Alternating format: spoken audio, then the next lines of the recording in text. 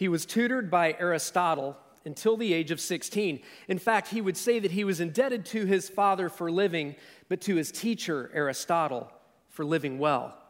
At the age of 20, he would take over the Greco-Roman Empire, inheriting his father's empire and the economic, military, and political power that went with it. He would lay conquest to places such as Persia and India.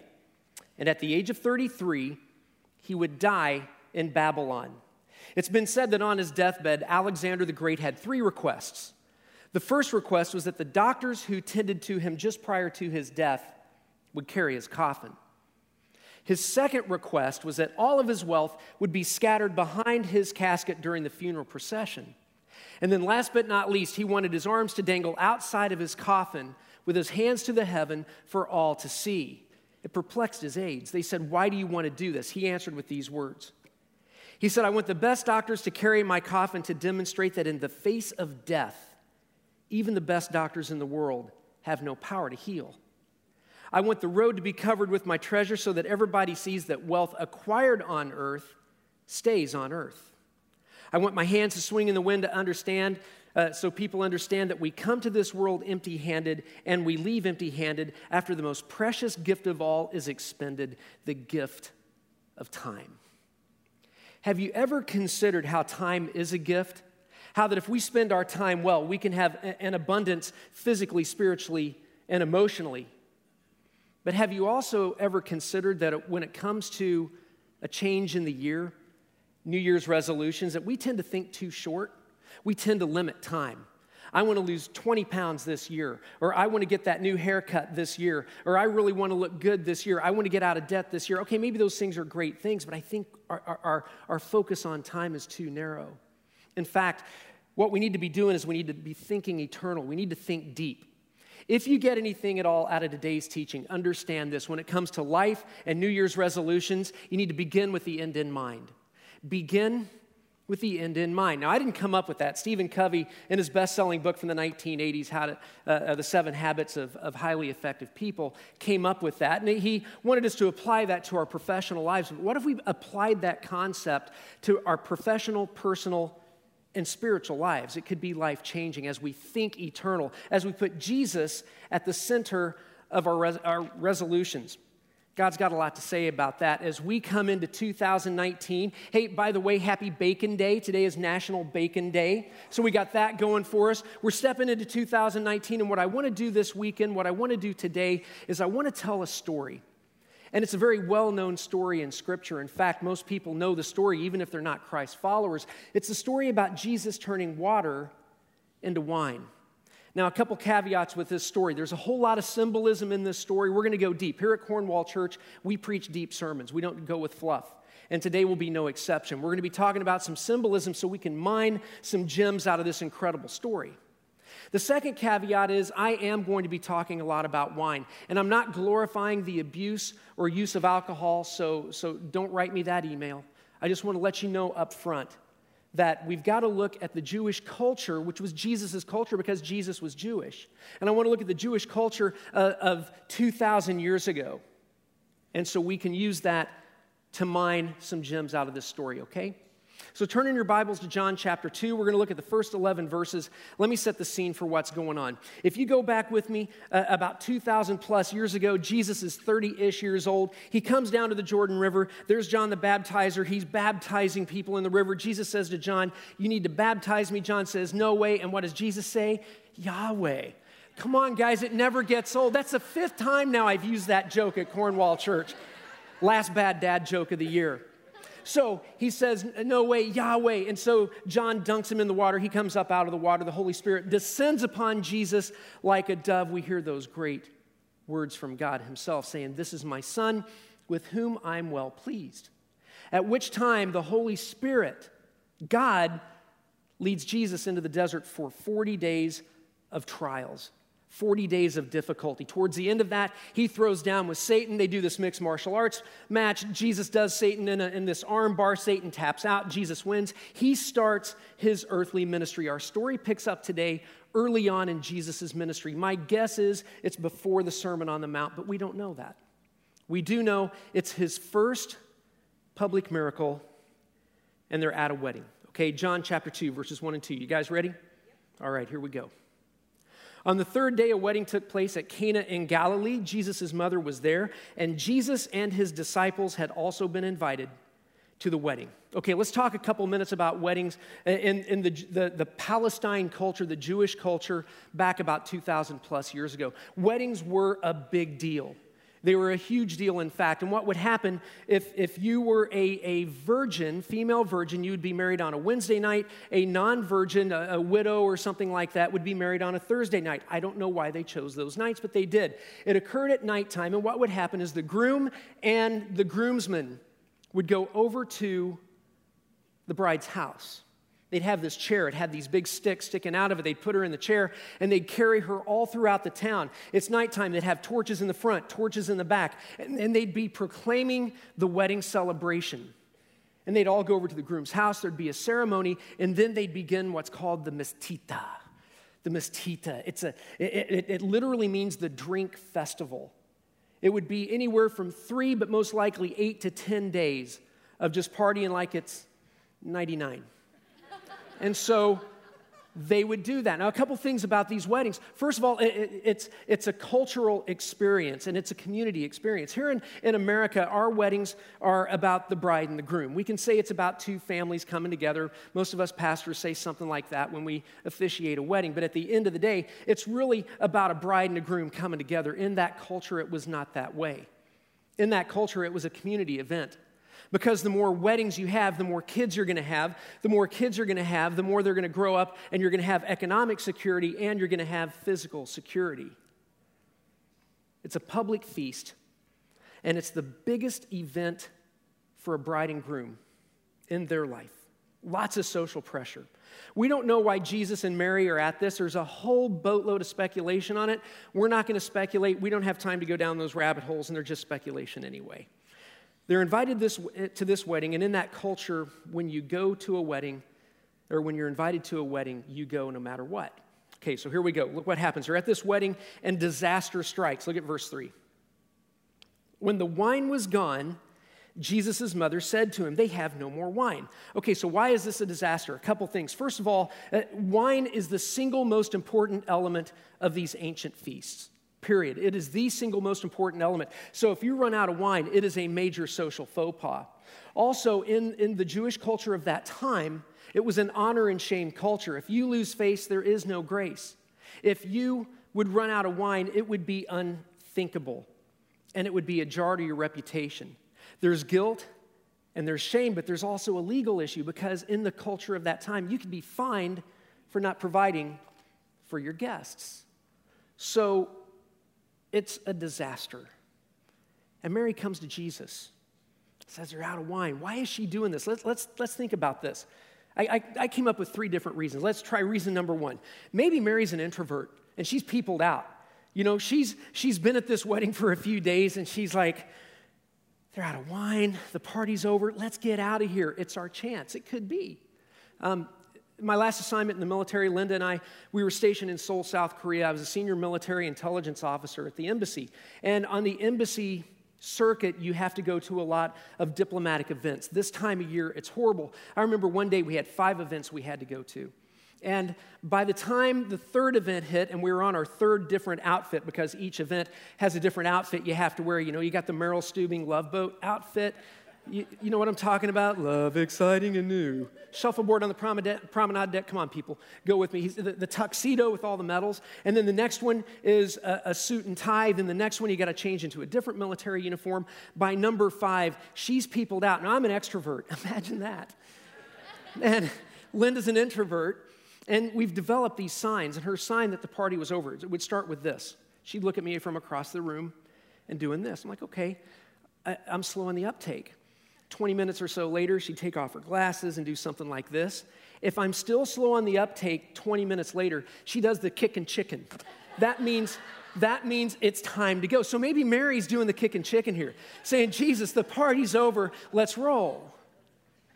What if, though? What if Mary was saying to Jesus, I need a miracle. I need you to show up today and give me a miracle, because you've heard these people. For the past 30 years, they've been snickering behind my back. Here she comes, impregnated by the Holy Spirit. Right, she should have been stoned. And they say the same thing about you. They talk behind your back. Do a miracle. Clear my name. We're going to talk more about that in a couple minutes. Could be.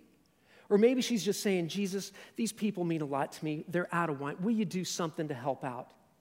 We don't know, but we do know this. It's very important because it's the only time in Scripture in which Mary makes a request to Jesus. And because of that, it's a big deal. She comes to Jesus when the wine runs out. Isn't it funny how Jesus gets real when the wine runs out? It's so true. Jesus gets real when the wine runs out. And many of you have experienced that. Some of you just within the past couple of weeks, you were laid off and you got bills from the past as you're looking at the bills to the future and you're in the middle of the mess as the wine has run out. Some of you here have been on your knees praying for that wayward son or daughter, and once again, he or she gets involved in something they shouldn't, and the wine has run out. Some of you have been focusing your whole life on living this active lifestyle, this healthy lifestyle. You've been alcohol-free, caffeine-free, gluten-free, sugar-free, free to be, you and me. You've done everything right. You go to the gym 30 minutes a day, you're 8% body fat. Your body is like chiseled. That's a V thing, big shoulders, little waist. Yet you still get that phone call saying there's an abnormality in your test, and the wine ran out. Jesus gets real when the wine runs out. He promises to never leave us nor forsake us. Even though we walk through the valley of the shadow of death, we'll fear no evil, for he's with us. His rod and his staff, they comfort us, especially when the wine runs out. So there's a disaster going on here. The wine has run out, and guess where Jesus is? He's right there. Folks, if your proverbial wine has run out, maybe, just maybe, right now, God is giving you a front row seat to watch him do a miracle. Look what happens next. Mary says, they have no more wine. Look at Jesus' bizarre response, verse 4. Look at this. Woman, why do you involve me? Jesus replied, my hour has not yet come. What? I mean, it makes no sense. What's he talking about? Okay, we can answer it in two ways. He could say this in a couple different ways. Way one is the misogynistic, male chauvinist pig way. Woman, why are you asking me this? Why are you involving me in this? Go make me a sandwich. I don't think that's what Jesus is saying. In fact, if you look at the original language, what he's really saying, it's a direct tone, it is. But I love the New Living Translation. It's dear woman. It's the same way he'd address the woman at the well. Dear woman. It's the same way he would address Mary when he's on the cross and he's got John, the guy who wrote this gospel, and Mary standing right there, and he says to John, this is now your mother. And he says to Mary, dear woman, this is your son. He's not saying, woman, this is your son. Now get me off the cross and make me a sandwich. That's not what he's saying. It's a direct yet soft tone. And then he says this phrase, my hour has not yet come. We got to unpack that because this whole passage depends on this one phrase. This whole passage does. You see, we got to remember that everything Jesus did had a purpose. Everything he did had a purpose. It's his first miracle. And don't you think he would make sure everything is set up specifically if he's going to do his first miracle? And something is weighing heavily upon his heart. And I would argue that something is his hour. Because his hour is all about the cross. When he talks about his time, it's all about the cross. Something's weighing on his chest, and he's thinking about the cross at this incredible wedding. Here's what we're going to do. We're going to press pause on this story. Freak not. He's going to turn water into wine. It's all going to be good. There's going to be joy and laughter. But what we need to do is we need to unpack this part to truly mine the gems of what this is and apply them to our lives, okay? So let's look at this. John chapter 7, verses 6 through 8. It's just a short time after this. Jesus has been doing some miracles, and his brothers don't believe in him. Jesus was Jewish. He had brothers and sisters, and his brothers don't believe in him. So they say, hey, Twinkie the magician, the Hostess Pie technician, why don't you go up to Jerusalem, do some of your magic tricks? Look at Jesus' answer. Therefore, Jesus told them, the right time for me has not yet come. For you, any time is right. The world can't hate you, but it hates me because I testify that what it does is evil. You go to the feast. I'm not yet going up to the feast because for me, the right time has not come. You see, time and the cross go hand in hand in Jesus' mind. Fast forward to just days before he goes to the cross. Now his time is coming. Look what he says here, John 12, 23 to 24. Jesus replied, "The hour has come for the Son of Man to be glorified. I tell you the truth. Unless a kernel of wheat falls to the ground and dies, it remains only a seed, but if it dies, it produces many seeds." The hour is equated with the cross. Last but not least, John 17, verse 1. He's doing the high priestly prayer just right before he's getting arrested. Look at his words here. "Father, the time has come. Glorify your Son, that your Son may glorify you." The point is, the cross was always in his sight. He's at this wedding, and he's beginning with the end in mind. He began his ministry with the end in mind, and it was the cross. That's what he was thinking of at this wedding. He was beginning with the end in mind. So you could look back at verse 4, and you can rephrase it something like this. "Mom, for my people to fall into my arms, I'm going to have to die. For my people to drink joy at a wedding feast, I'm going to have to drink a cup of suffering, wrath, punishment, and death. For my people to have joy, I'll have to lose mine when my hour comes on a place called Golgotha. But right now, my hour has not yet come." With that in mind, his response makes sense. Timothy Keller, in his commentary about this passage, said that if Jesus was at a time of joy, a great time of joy, a wedding, and he was thinking about his death on the cross, he was always thinking about his death on the cross. He'd have to give up his joy so we could have ours. He'd have to give up his life so we too could have eternal life. So what I want to do, I said we're going to unpack some things here. I want to look at some symbolism. Let's look at the symbolism of the bride and groom. Throughout the Bible, in the Old Testament, we see God as the groom and Israel, his people, as the bride. Jesus is progressively revealed throughout Scripture. And in the New Testament, what we see is Jesus, the groom, and we, the church, as the bride. We see Jesus as the groom, we, the church, as his bride. So through Scripture, we see this. If you go back to the Song of Songs, the Song of Solomon, it's halfway through the Bible, open it up, go to the right a couple books. And it's steamy. I'm talking steamy. Jewish boys weren't allowed to read this till they were 13 years old. It should really be called like 50 Shades of Grace.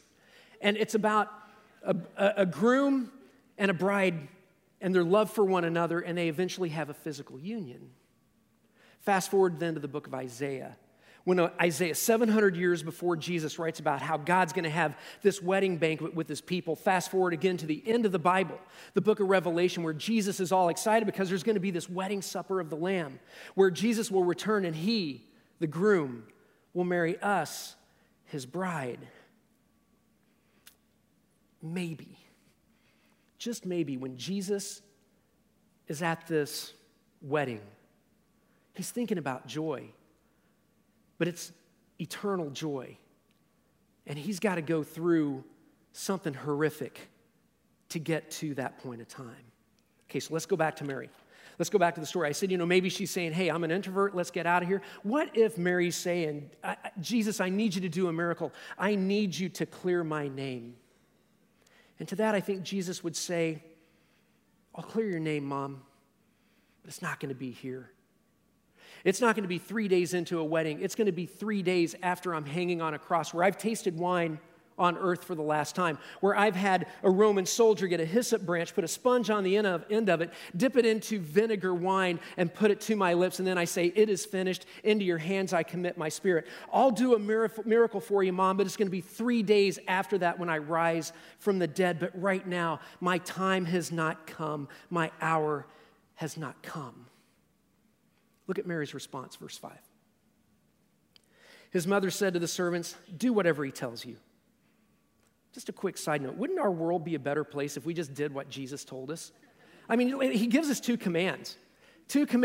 Love God greatly, love each other dearly. Love God with our heart, soul, mind, and strength. Love each other as we want to be loved. Our world would be, our families, our communities, our church, everywhere around us would be so much better if in 2019 our resolution would be to just do what Jesus says. Verses 6 and 7. Nearby stood 6 stone water jars, the kind used by the Jews for ceremonial washing. That's important. Each holding from 20 to 30 gallons. Jesus said to the servants, "Fill the jars with water," so they filled them to the brim. Okay, we've talked about the symbolism of the bride and groom. Let's talk about the symbolism of the jars, because we can't miss this. Everything Jesus did had a purpose. These stone jars are jars for purification. You got to go back to when God gives Moses the law. Remember that, the 10 Commandments? He gives Moses the Mosaic Law, broke out in three ways. The first thing is the moral law. You got the 10 Commandments. Then you got the civil law. What happens when we start doing this with each other? What happens as so-and-so kills a friend or whatever? So God lays all that out in the law. And then there's a ceremonial law, and it's all about cleansing and purification. And over time, the next several hundred years, the Pharisees, the Jewish leaders, would put more man-made laws on this to where you couldn't run into anything without becoming unclean. So there were these stone jars all over the place, and you'd clean yourself. You see, Jesus fulfills that Old Testament sacrificial system. We would have to be cleansed, but we need to be cleansed from the outside. Remember, after this, Jesus is going to go to the Pharisees, the leaders of the Jewish religion, and he'd say, "Woe to you scribes, woe to you Pharisees, woe to you teachers of the law. You take a cup and you scrub it on the outside, but inside, it's filthy dirty just like you, full of greed and self-indulgence." He'd go to them and say, "Woe to you scribes, woe to you Pharisees, woe to you teachers of the law. You're like whitewashed tombs. You look good on the outside, but inside you're nothing but dead bones and impurity." You see, what makes you clean on the outside won't make you clean on the inside. So Jesus is using these stone pots. Everything he did had a reason. He's fulfilling the Old Testament law. Jesus said, "I didn't come to abolish the law," but what? To fulfill the law.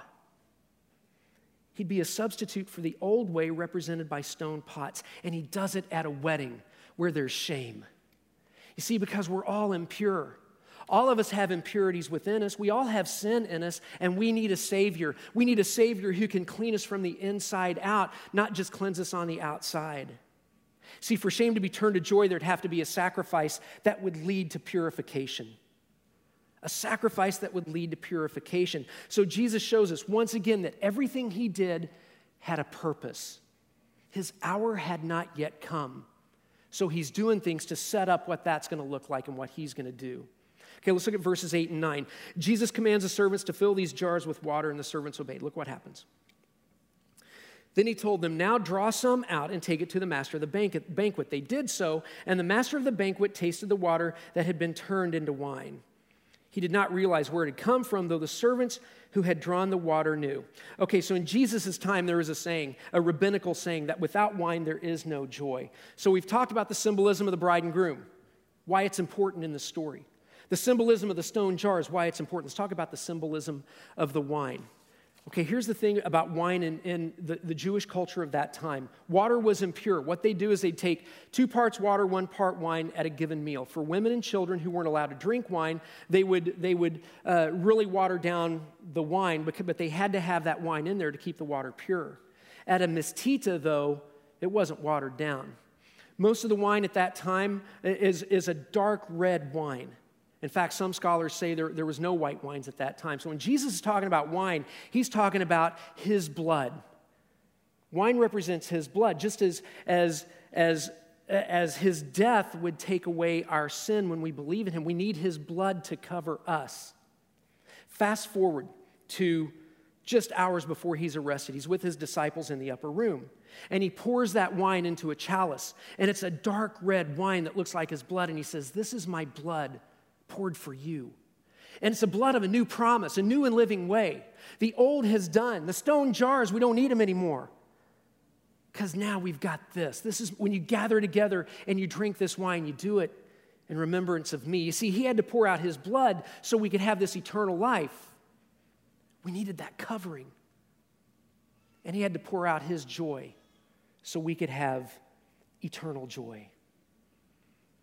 And so with all of that, you look at the wedding going on. Mary's thinking short term.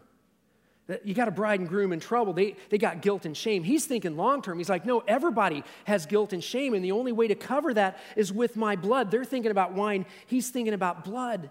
And as I look at this, he's beginning with the end in mind. His first miracle, his first public miracle is at a wedding. His last public miracle is going to be at a funeral. The funeral for his dear friend Lazarus, who's dead. And Jesus is going to go and he's going to raise him from the dead, showing us that he has victory over death. And he has victory over anything in our lives that can kill us, because death has no sting for us who believe in Jesus. I think it's interesting as we look at this. Think about Moses. You know, we talk about the Mosaic Law. We talk about Moses. Moses did miracles too.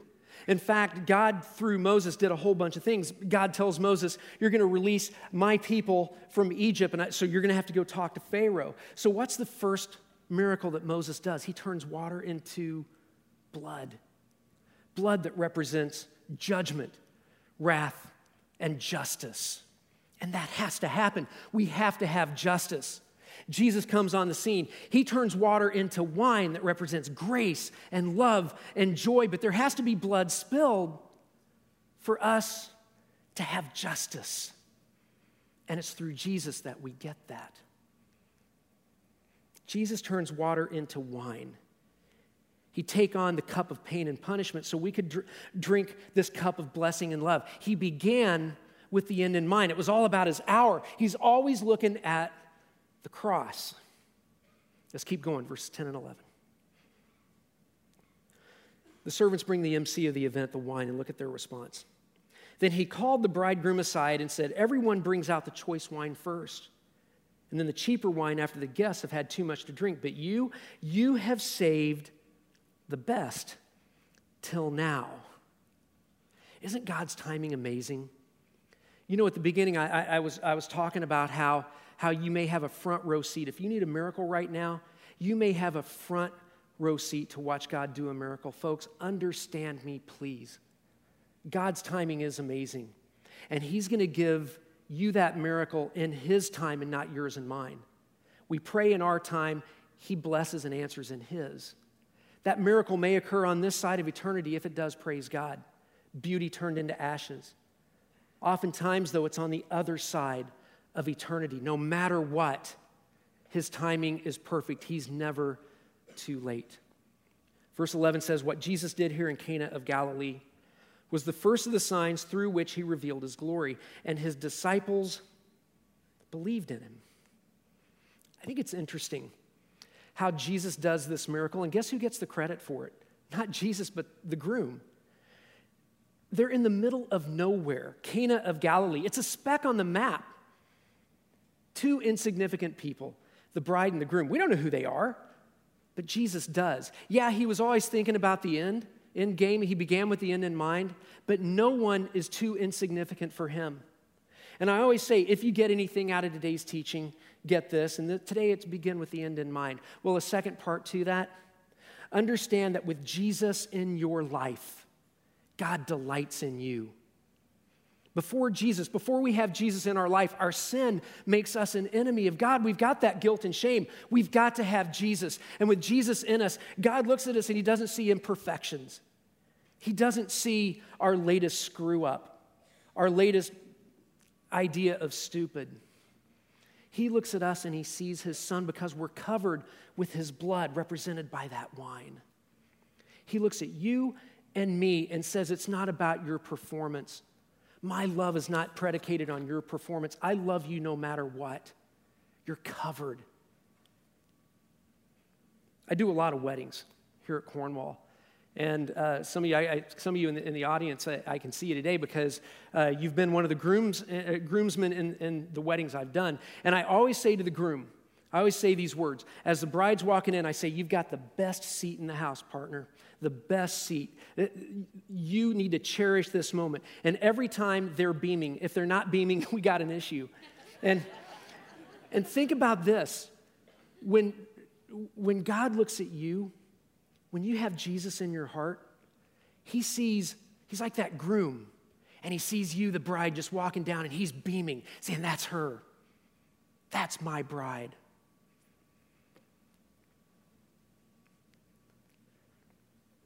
As I close today, some of you here might be saying, you know, Kip, I got it. I started with the end in mind. I did. I started with the end. I began my career with the end in mind. God called me to this career, and my wheels are doing nothing but this. I'm spinning. We started our marriage with the end in mind, and years into it now, we got the saggy baggies going, kids are gone, and we're spinning our wheels.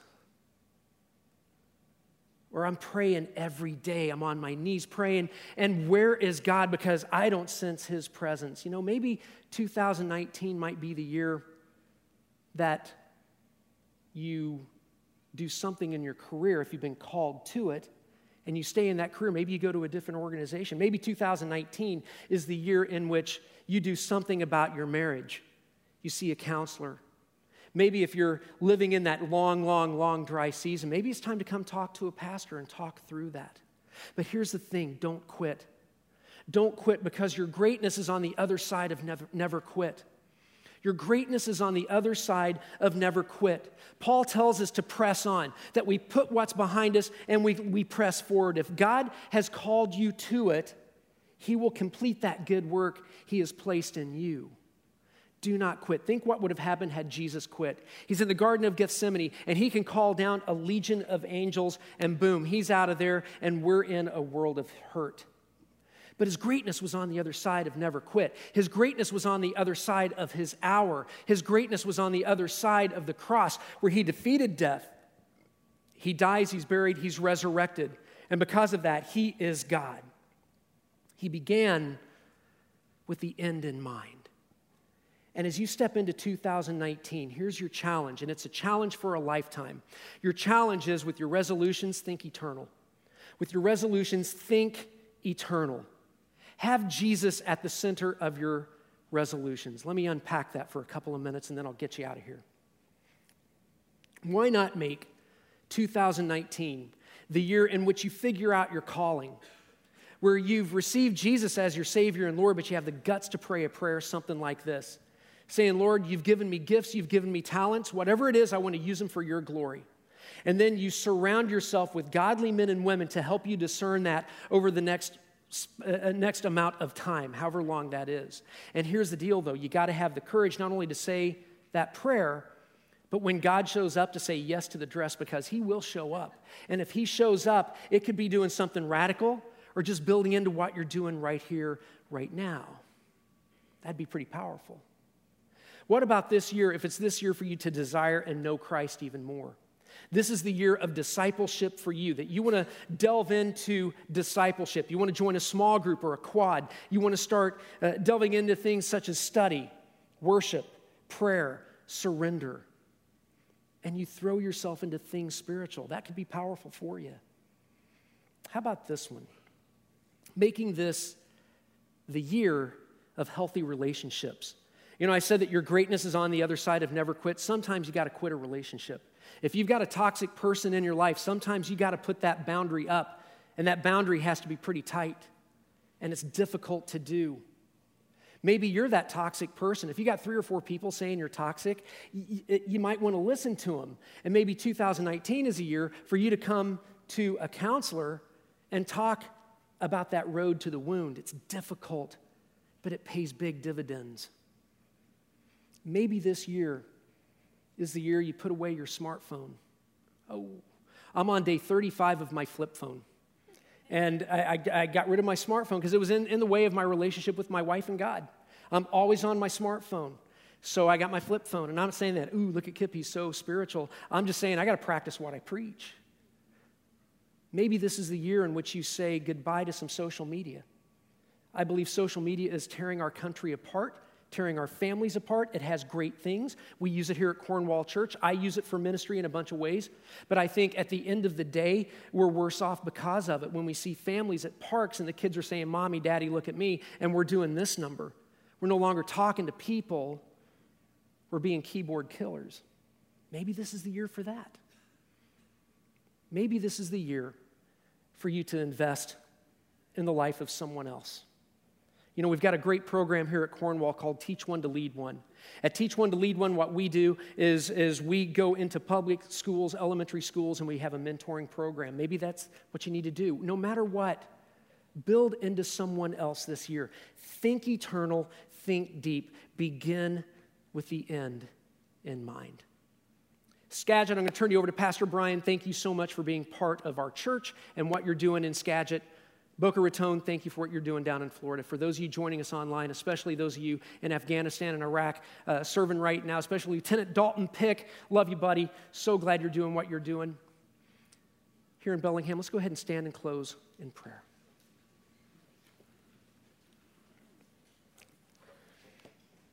Well, God, we love you. We love you so much, and we thank you. We thank you that you went to the cross for us so we could have this eternal life, that we could have this eternal joy. And as we walk out of here this week, give us the courage to step into 2019, loving you greatly, loving others dearly. As we make resolutions, as we resolve to do things, Jesus, may you be at the center of our resolutions. In Christ's name, amen. May the Lord bless you and keep you. May he shine his face upon you. May he shower you with grace and give you great peace, not only this week, but this year. Happy New Year. Prayer team up front if you need it. Thanks a lot.